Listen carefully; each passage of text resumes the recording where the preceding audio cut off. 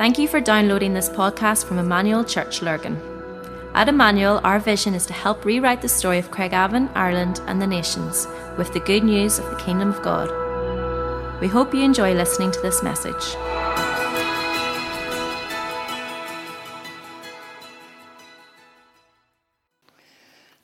It's kind of weird. It's funny, when you sit at the beginning of the summer, or even back in May, June time, and we sat around a table and discussed what we would do over the summer, like a summer series, and came up with the idea of going through Mark, trying to figure out a title. Of course, we realized it's the Book of the Servant and all of that. And then I was thinking yesterday and this afternoon as well, it's hard to believe we're at the end of the series. Next Sunday is our family service in the Sunday morning, just one service in the Sunday morning, 11:30, and then our 6:30 is our encounter night. And then the following week, believe it or not, we're into Vision, we're into September, and into our whole Vision startup for the season. So it is kind of scary, isn't it? And all the kids are so looking forward to going back to school, and the girls are and the boys aren't. Usually that's what happens, but so what I wanted to do tonight, my topic tonight was Gethsemane and Calvary. So basically the last but one, chapters 14 and 15 of Mark. Chapter 16 is the resurrection and ascension, but chapters 14 and 15 of the book of Mark. I'd love you to earmark it and read it. It's a very, very powerful, profound passage. I have to say I was quite daunted studying it again this week. And it's one of those ones that you just never actually get used to, the pain and the agony that Christ endured. And so I tried to figure out how I would condense the two into one and do it in around 35 minutes or so, you hope. And I thought that what I do, I want to write a word up that I think everybody in the room will be familiar with. And this word, let's write it up. That's what I want to talk about tonight. I want to talk about pain. All right? All of us understand pain, don't we? From we're young till we're old, pain is something in life that all of us understand. And so when we come to chapter 14 of the book of Mark, so we're in around page 46, I think it is, page 46, 47. We're going to be referring to some verses there. I'll have them on the screen as well. But we're in the final hours of Jesus' life. David did a phenomenal job. We've had some great teaching over the summer, haven't we? We've just had brilliant teaching. It's been amazing to see all the guys and girls up here giving it all, and David was no exception this morning. Just beautiful to hear of the triumphal entry of Jesus as he rides into Jerusalem on his donkey. And so we're in the final hours of Jesus' life. A woman has anointed him with oil, with this expensive ointment. Judas has, one of the 12 apostles, one of his closest, has nipped off to make a deal with the hierarchy to sell him out. He has gone and he's sold Jesus out for 30 pieces of silver, which is the price of a slave. Jesus has instituted the Lord's Supper, which we remembered this morning as we communed together with the bread and with the cup in Mark 14, verse 26. And then Jesus and his disciples are they're walking to the Mount of Olives. And Jesus is talking to his disciples at this time. And sorry, I'm on a little waffle here, but it's interesting when you see where things happen. So, for instance, they reckon this is where Jesus, at this point on the road to the Mount of Olives, this is the point where Jesus would have said that great thing from John 15, he is the vine, I am the vine, and you're the branches. This would have, now we read that and we think it's just a flippant statement, but they reckon that this is probably that Jesus was walking past the gates of Herod's temple.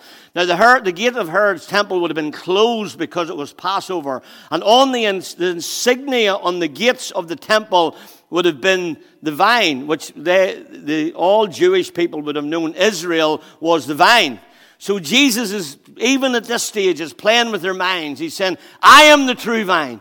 And my Father is the vine dresser. And then he says, you are the branches. And this is the sort of stuff that Jesus would have been doing. And he's on the way up to the Mount of Olives, and he's telling them that, the fulfillment of Scripture, that he's saying the shepherd is going to be struck and the sheep are going to be scattered. What's he saying? He's saying, I'm the shepherd, I'm going to be struck down, and you, the sheep, are going to scatter. Of course, the disciples all emphatically deny that this could ever happen. They're even saying, this will never happen. We would never betray you. We will never, even if it costs us our lives, we will never go. And of course, we know the story. And all of them are sort of bantering with him at this time, and we cannot comprehend the pressure that Jesus is under at this moment of time. He knows he's about to die, and he knows he's about to die a very, very painful death. He knows this. We know this. We quoted this verse this morning around the table in Philippians 2, where it says that he humbled himself and he became obedient unto death, even death on the cross. Not any old death, not any just normal death. This was even the death of the cross, knowing that this would be prolonged, knowing that his agony and his torture would be dragged out as long as it could, going by Passover hours. And he knew this was all ahead of him. And Mel Gibson's movie, The Passion of the Christ, details the horrifying pain. I'm sure you saw it, the anguish that Jesus suffered in the final hours of his life. And people of all cultures and races have looked in alarm with disbelief on the vivid depiction that Gibson done so well of the sacred story that's relentlessly played out and growing increasingly more bloody and intense as the movie went on. It stirred controversy all around the world.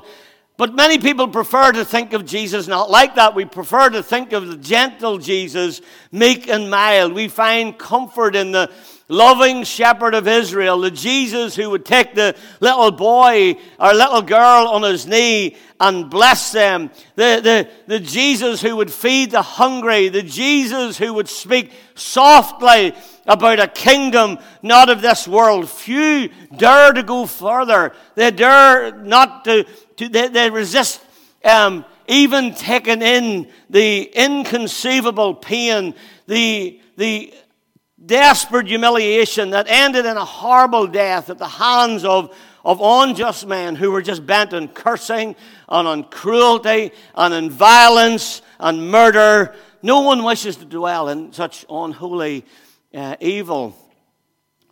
But that's precisely how the Scriptures portray him. This is what they call him. Isaiah calls him the man of sorrows, unacquainted with grief. Man of sorrows. The Bible gives him some great names. The Bible calls him the Prince of Peace. The Bible calls him the mediator between God and man, the man Christ Jesus. The Bible talks about him being the true vine that we've just talked about in John 15. We know him as the good shepherd. We know him as the great physician. We know him as the morning star, as the Lion of Judah, as the Lamb of God. On and on we could go. But man of sorrows, that doesn't sound like someone you'd want to invite to dinner. Like if you said, the Prince of Peace is coming to dinner tonight, that would be amazing. But if you said, man of sorrows is coming for dinner tonight, you'd be thinking, oh no, man of sorrows, what a name for the Son of God who came. Incredible, isn't it? Ruined sinners to reclaim. The hymn writer got it dead right, didn't he, when he said, hallelujah, what a Savior. And until we find ourselves in the crucible of the tough stuff of pain, enveloped in a world of hurt, broken by life's brutal blows, we discover he is everything we need. In him is everything we need. And long before Mel Gibson made his movie on the Passion of the Christ, Isaiah wrote his original script, you see. That's where he got it. He got it right out of the book of Isaiah.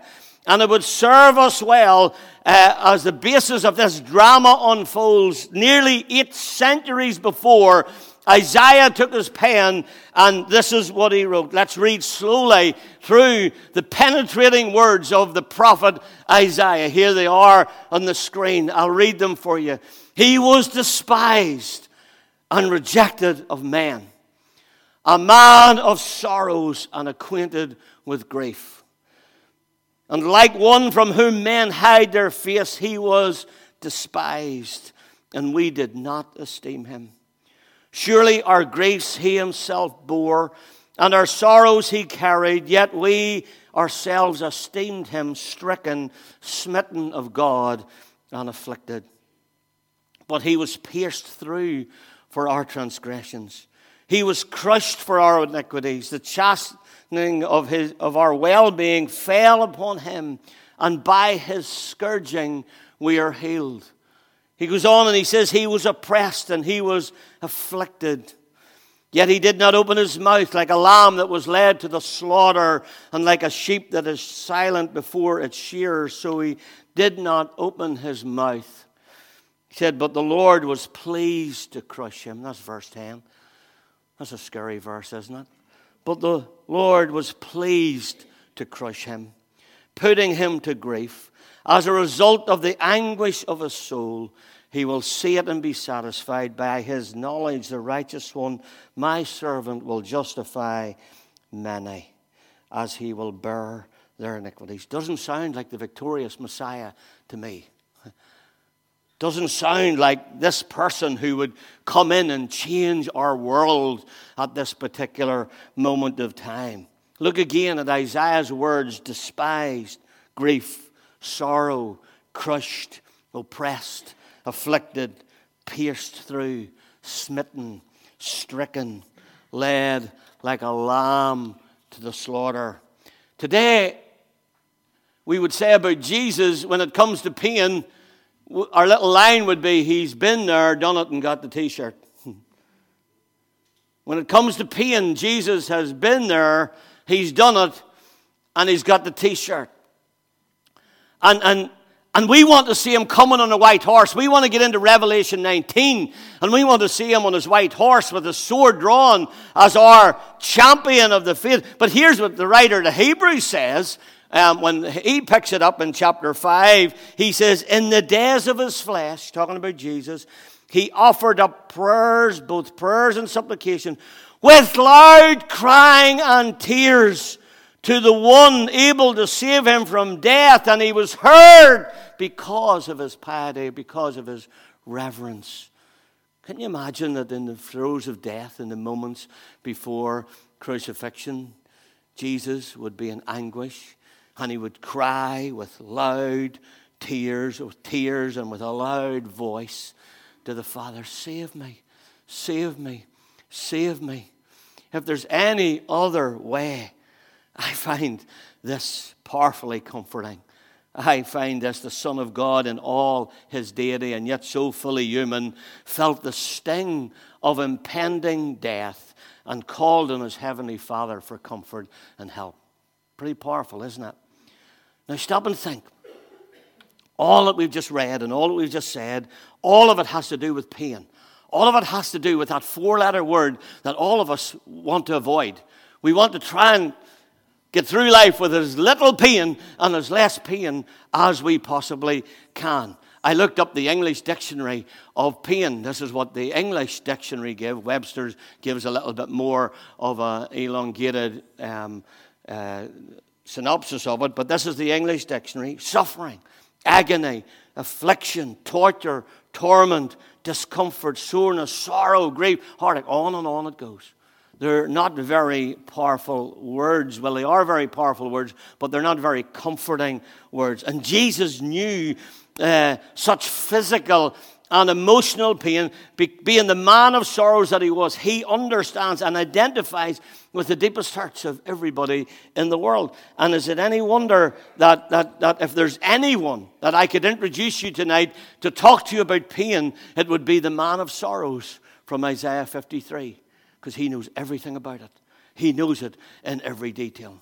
All right? And he chose to bear it, he endured it, and he went through it. So what I'm going to do tonight, I want to talk to you a little about this thing called pain. Pain isn't all bad, all right? Sometimes it prevents us from doing things. It allows us to find a problem. The book of James tells us that pain actually helps us. Adversity actually helps us to grow. And there's something in that.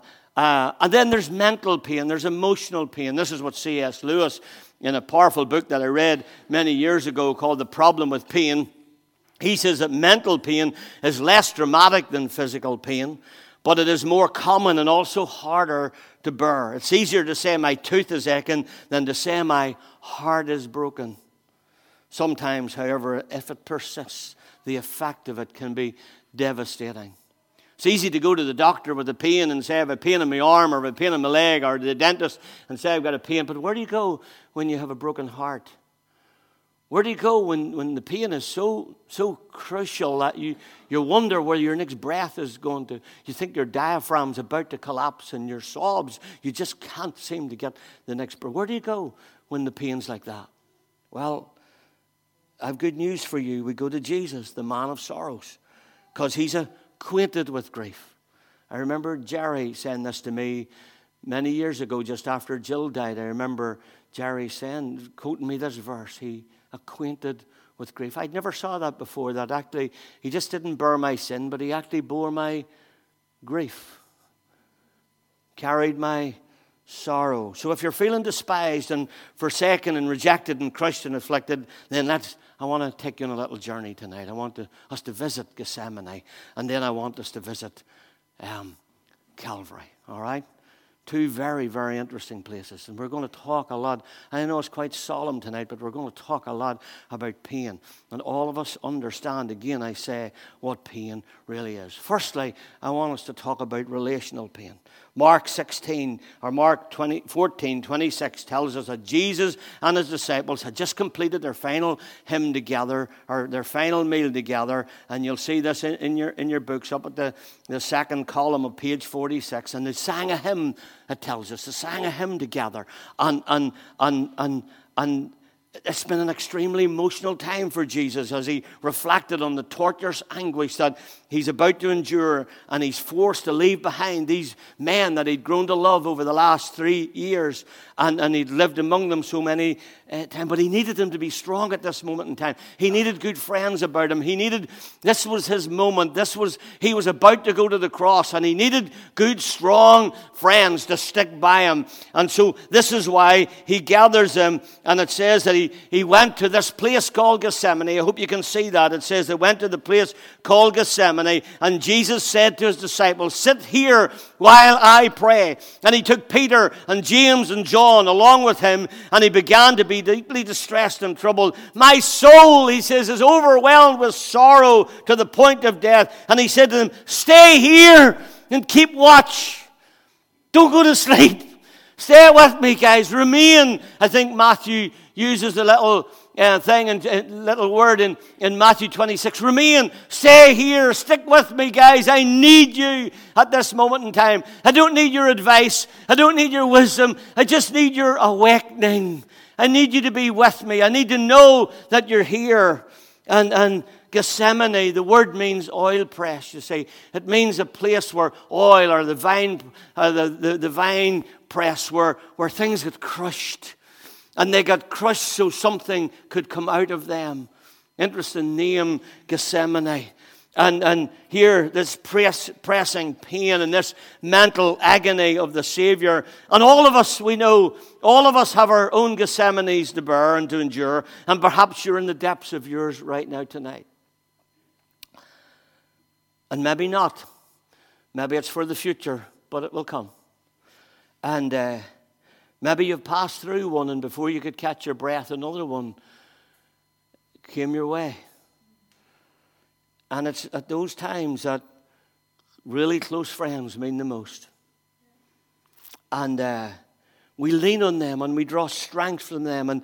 And this is one of the most intimate scenes in Jesus' life. And he's saying to them, "Guys, remain with me. Remain with me. Be a ready source of encouragement and support. I'm going over here to pray, but I'm going to need to know that you're here and you're with me."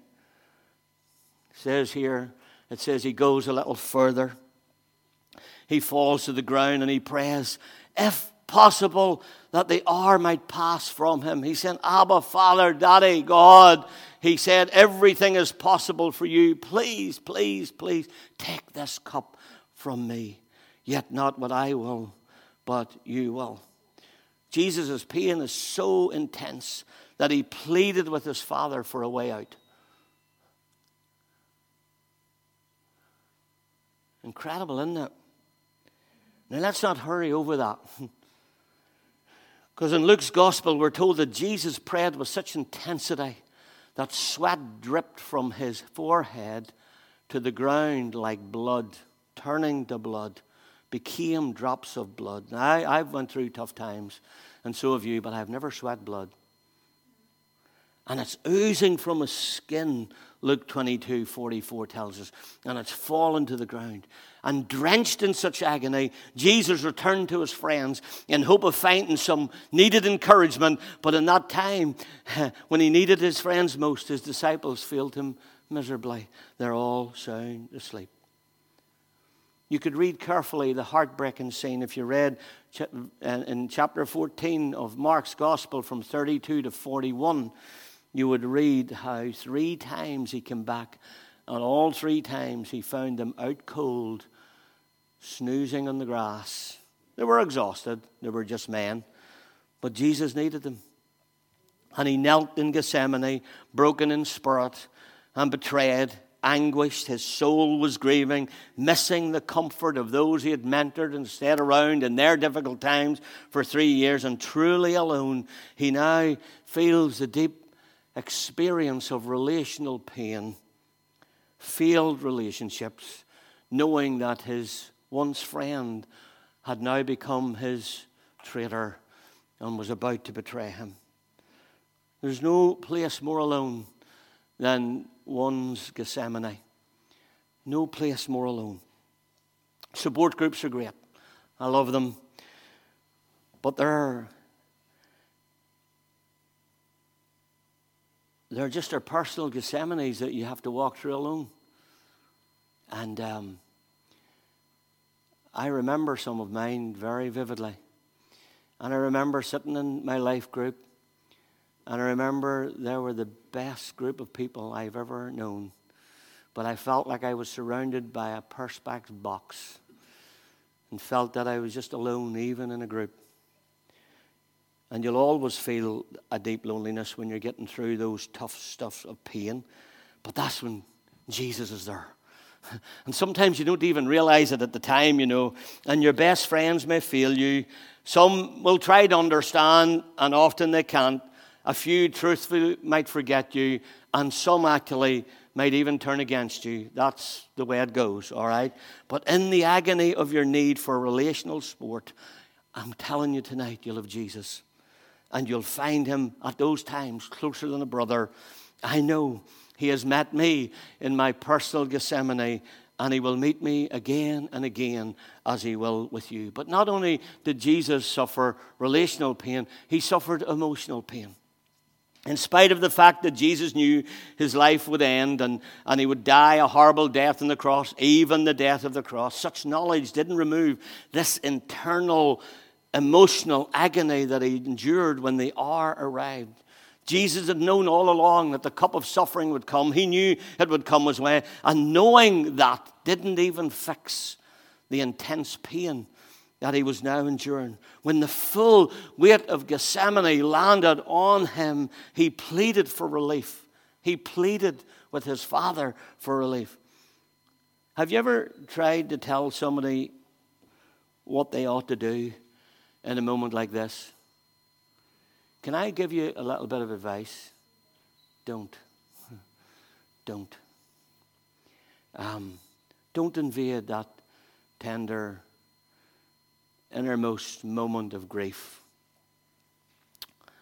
Because we're all rescuers. We like to rescue people. And people mean well. And the cards mean well. Some of the verses are just downright silly. But they mean well. And but let's guard ourselves from cutting in God's plan. Let's not try to fix people. You see, Jesus said, watch and pray, guys. He didn't say, guys, I need loads of advice in here. I need all your opinions about how I'm going to handle this. He said, no. I just need you to be there. I don't need your advice. You know, there's moments that you just don't need advice because there's no advice to be given. And Laurie and I say this often when we're going to somewhere where there's a sudden grief and we'll say to one another, what do we say? And then we come to the conclusion it doesn't really matter what we say, because when the dust all settles, nobody really remembers what you said anyway, but they remembered you were there. They'll remember you were there. And so, my advice to you is your best involvement is to watch and pray. That's what Jesus wanted his disciples to do. Or my little motto is, be there. Stay near and be silent and be available for support. Not only did he endure relational pain, not only did he endure emotional pain, but he endured physical pain. Physical pain. The brutalities of Jesus' death were so horrific that no one has ever experienced anything like it before or since. And a quick glance at any of the Gospels will show you this. He was seized. He was slapped about. He was punched. He was blindfolded. He was spat upon. They plucked the hairs from his face. On and on it goes. They plaited a crown of mid-eastern thorns, which were probably 3 to 4 inches long. They placed him on his brow, and they drove it in with a stick when they hammered him over the head with a stick, driving those thorns deep into his scalp. He was crucified. Spikes were driven through his hands and through his feet. A spear was thrust into his side. He would have been on a cross like this, and every now and again his body would get weary, his legs would get weary, and almost he would begin to exhaust himself because he couldn't breathe, and he would have to push himself up on the nail of his foot to get a breath, and he would get a breath, and then his legs would begin to sag again, and his weight would go back onto his arms. If anybody ever knew what physical pain was, Jesus knew the pain. Insects would have swarmed around his blood-soaked body, and it must have been horrible to witness, never mind personally enduring it. I'm always amazed at this little verse. It's found in Isaiah 52, and it just preludes Isaiah 53, obviously, and it's just right at the end of chapter 52, and this is what it says. It says that, but as many were amazed when they saw him. The author says they were astonished when they saw him. I've often thought, and I've never read this, or this is just my little opinion, but I've always thought this verse lands remember when Pilate brought him out to the judgment hall, and he was trying to free him at this time. They'd scourged him, they'd battered him, they'd placed on him a crown of thorns, they'd mocked him, they'd punched him until bones in his body were out of joint. And this verse, the author says, his visage was marred more than any man's. Here's the way the NIV puts it. It says that as many saw him were amazed, and his face was so disfigured he seemed hardly human, and from his appearance one would scarcely know he was a man. And I've often thought when they brought him out, the crowd went, "Ah!" They couldn't believe what they'd done to Jesus. Even humanity couldn't believe the wickedness of these soldiers. And they were astonished. He was beyond human recognition. So, if anybody knows about physical pain, it's Jesus. So he knows relational pain, and he knows emotional pain, and he knows physical pain, but he knows the pain above all pains. A pain that none of us will ever have to endure. This is beautiful. Because of the relational pain, because of the emotional pain, and because of the physical pain, he took a pain upon himself to stop us being lost forever. The Bible says this. It says, separated from his Father. Here's what it says. Sorry, that's a little bit light. I didn't realize that was his light on that, so I know you probably can't see it. I'll read it. At noon, darkness came over the whole land until 3 p.m. And at 3 p.m, Jesus cried out in a loud voice, Eloi, Eloi, lama sabachthani, which means, my God, why have you forsaken me? For the first time and the only time, God turned his back on his Son, and it was at that moment Christ bore all our sin. The Bible actually tells us not that he just bore our sin, but he actually became sin for us. I often think Isaiah 53:10, it's the only place that makes sense to me. It pleased the Lord to bruise him. Whenever Jesus became sin, that means he became the most despicable, despised, stinking, filthy, rotten thing in the eyes of a holy God. He became it. And the moment he became it, it says it pleased the Lord. It's the only place the verse makes sense to me. It was in that moment that God looked and he didn't see his son, he saw the sin. And Jesus bore it all for you and for me. It's incredible. It's incredible. And Jesus experienced the ultimate pain, separation from God the Father in absolute loneliness and pain. Jesus screamed at the top of his voice in all the strength he could muster, God, my God, why have you forsaken me? Let me assure you, you can't have a heartache that Jesus doesn't understand or with which he doesn't identify. You can't have a physical pain that somehow escapes his awareness. And you can't have a crippling disease, a disability, a grief, a heart attack, a crippling fear, an anxiety, or a panic attack that he cannot understand or feel. I've only scraped the scrape of the surface tonight, and I think you got the drift. He bore it all. He felt it all. And he's there to walk with you through the profound depths of your pain, if only you'd let him. You might have a lingering scar in your heart tonight that won't heal. Look at his hands, his feet. That's what he said to Thomas. Go on, Thomas. You're doubting. Put your finger in. Thrust your hand into the side. I've got scars. Feeling humiliated. He knows what it's like to be alone. Confused by your circumstances and thinking maybe tonight you could end it. Don't do that. Don't ever do that. Please don't. There's no need. Without a word in your lips, he understands. The Bible says he's touched with the feelings of our infirmities. My mum used to say to me, son, if you can't pray, groan. Romans 8 says he takes the very groanings of our heart and he presents them to the Father. So if you can't pray, groan. He can take your moanings and he can present them to the Father with unutterable answers. Such is God. Perhaps you're lonely, lost your soulmate. You face an uncertain future, perhaps alone. Perhaps your husband or your wife walked out on you, rejecting you, and went off with someone else. Perhaps rejection haunts you like an impending rash. Relationally, you need something. Internally, you're in anguish. Physically, you've reached your threshold. You can't take much more. You're confused. You're living with deep emotional scars as a result of being abused as a child. You may suffer from some kind of horrible, shameful addiction that you fear rejection if anyone in the room or even your friends might discover your seedy secret.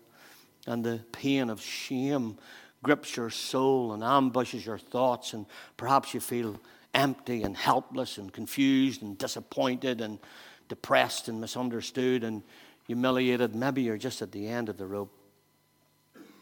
And perhaps maybe even you wonder tonight and you say with Jesus of old, my God,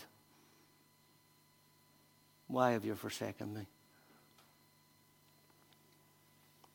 Well, there is hope and there is help. And his name is Jesus. He bore it all so you and I could go free. And relationally, there is no one closer to you at this moment in time than Jesus. He even understands your groanings. He has promised never to leave you, never to walk out on you. No one stands closer than him. No one. Emotionally, no one heals deeper than Jesus. You may say, well, I'll never get over this grief. Yes, you can. Not on your own, but you can. That's where Christ is the master comforter, because he's the man of sorrows, you see. And he understands this thing. He's the author and he's the giver. And remember, he's intimately acquainted with grief. And he understands what there is to lose because he lost everything for you. His own family thought he was nuts. His friends all deserted him and ran. No one heals deeper than Jesus. And physically, no one comforts more than he comforts. I love this. His grace is abundantly sufficient for you. His hand is on your life, and he's better than the hand of any friend, than any partner, than any parent, than any child. When he touches, he brings compassion and relief. I used to say to Mum, my dad took Alzheimer's at 65, 67, and lived 87. He lived 20 years with it. The last 12 years he was bedridden. And many of you know this. My dad was a hefty big man, and we had nurses who come in to change him. He was incontinent, and they came in 4 times a day. And so we as a family decided that we would put a time in our diary. So I had 4 slots a week for 12 years.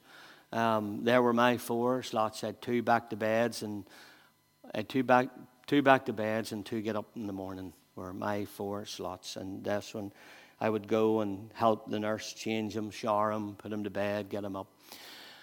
And my mum used to say to me all the time, "Son, I can't understand. Your dad loved the Lord, and can't understand why God would allow this to happen." And I said, "Mum, you know, we because we see through a mirror darkly, we just see the thick darkness. We see the frightening pain of reality in the thick darkness. But you see, he sees beyond it into the shining light of eternity." We're all going to live the lifetime of God. And so the pain that we endure is just for a season. And there's something so powerful about this: maturity, growth, stability, wisdom, and ultimately the crown of life awaits those who endure. Now that's pretty cool. And if this was a pretty somber meeting, that's a pretty cool ending. The crown of life endures, and all of those who trust his unseen hand. And you need to keep in mind, he owns the map of your life. He wrote it. And he'll get you through your Gethsemane. And no one sees the benefits of our pain clearer than him. Claire, you want to come? And we're going to finish with a song. Perhaps you're in the room tonight and you've never actually recognized your need of Christ. Maybe you've never actually realized the stuff that Jesus endured for you. Maybe you've never heard this sort of stuff before, and your your head's melted and you're thinking, "Oh, wow." Well, tonight's your night. Tonight's your night to get to know this incredible person called Jesus, because he endured all of the pain. And there's a beautiful little verse. Alison reminded me of this in the prayer ministry time. And our prayer ministry team are going to be about tonight. And in Isaiah 42:3, it says that a bruised reed he will not break. Hi, William. Good boy. Come on, you stay with me. It says that a bruised reed he will not break. All right? And a smoldering wick he will not put out. Isn't that amazing? A bruised reed. He's not about to break. And you might be in this room tonight and you feel like you're just a bruised reed. Man, the next sneeze is going to blow you over. Well, a bruised reed, he's not about to break. And a smoldering flax, a smoldering wick, the light's almost gone out. There's just a spark. You know what the Bible says? He's not going to snuff that out. That's the incredible thing about this. And so what I'd love to do, I feel as I've wept many tears over this message, and I felt the pain and I felt your pain as I prepared it, and I sense tonight that God wants to minister to your pain. And I know we've all got it in some shape or form. And rather than the prayer ministry team being inundated down at the back, and I know we didn't set up tonight but I'd love us to respond tonight. I feel there's something about response tonight. And I'd love to pray a prayer. I'd love to pray the tears that I have wept this week as I prepped this. I'd love to pray those tears over you. And if you feel a ministry of that, I've asked our prayer ministry team and any of the rest that could be about just to lay a hand on. If you need extra prayer ministry, go to them afterwards. But at this moment in time, as we worship together, I'd love just if you wanted to make your way to the front, if you wanted to kneel down, if you want to stand, do whatever you want. And our ministry team are just going to float about, lay a hand on you as a conduit. You know what a conduit is, where they will lay their hand on you, they'll lift a hand to heaven, and they'll allow God just to minister to you. That's what I've asked them to do. And then when we get a moment, I'm going to pray a prayer over you. And I'm believing God tonight for hearts to be healed. I'm believing God tonight. I'm believing God for healing and physically, emotionally, and relationally tonight. I'm believing God for healing in all of those areas. So are you up for that? Let's stand together and let's pray a moment or two, and then we'll worship. God, we've tapped into a subject tonight that is ever so prevalent and ever so powerful in your economy. You know all about it. We can only imagine the pain of heaven. We can only imagine the pain of the Father, the Son, and the Holy Spirit as they met in eternity past. And they planned this thing called mankind. And they realized that they would fall. And they said, well, let's do it anyway. And here's the plan. When they fall, you will go and pay the price. Jesus says, I'll go.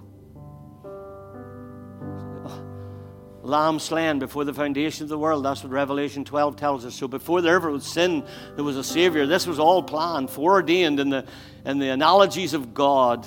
And He made you anyway. So He understands pain. And I often think of what that conversation must have entailed. I have to imagine there was pain in it. I have to imagine that there was anguish as they talked about this around the heavenly board table.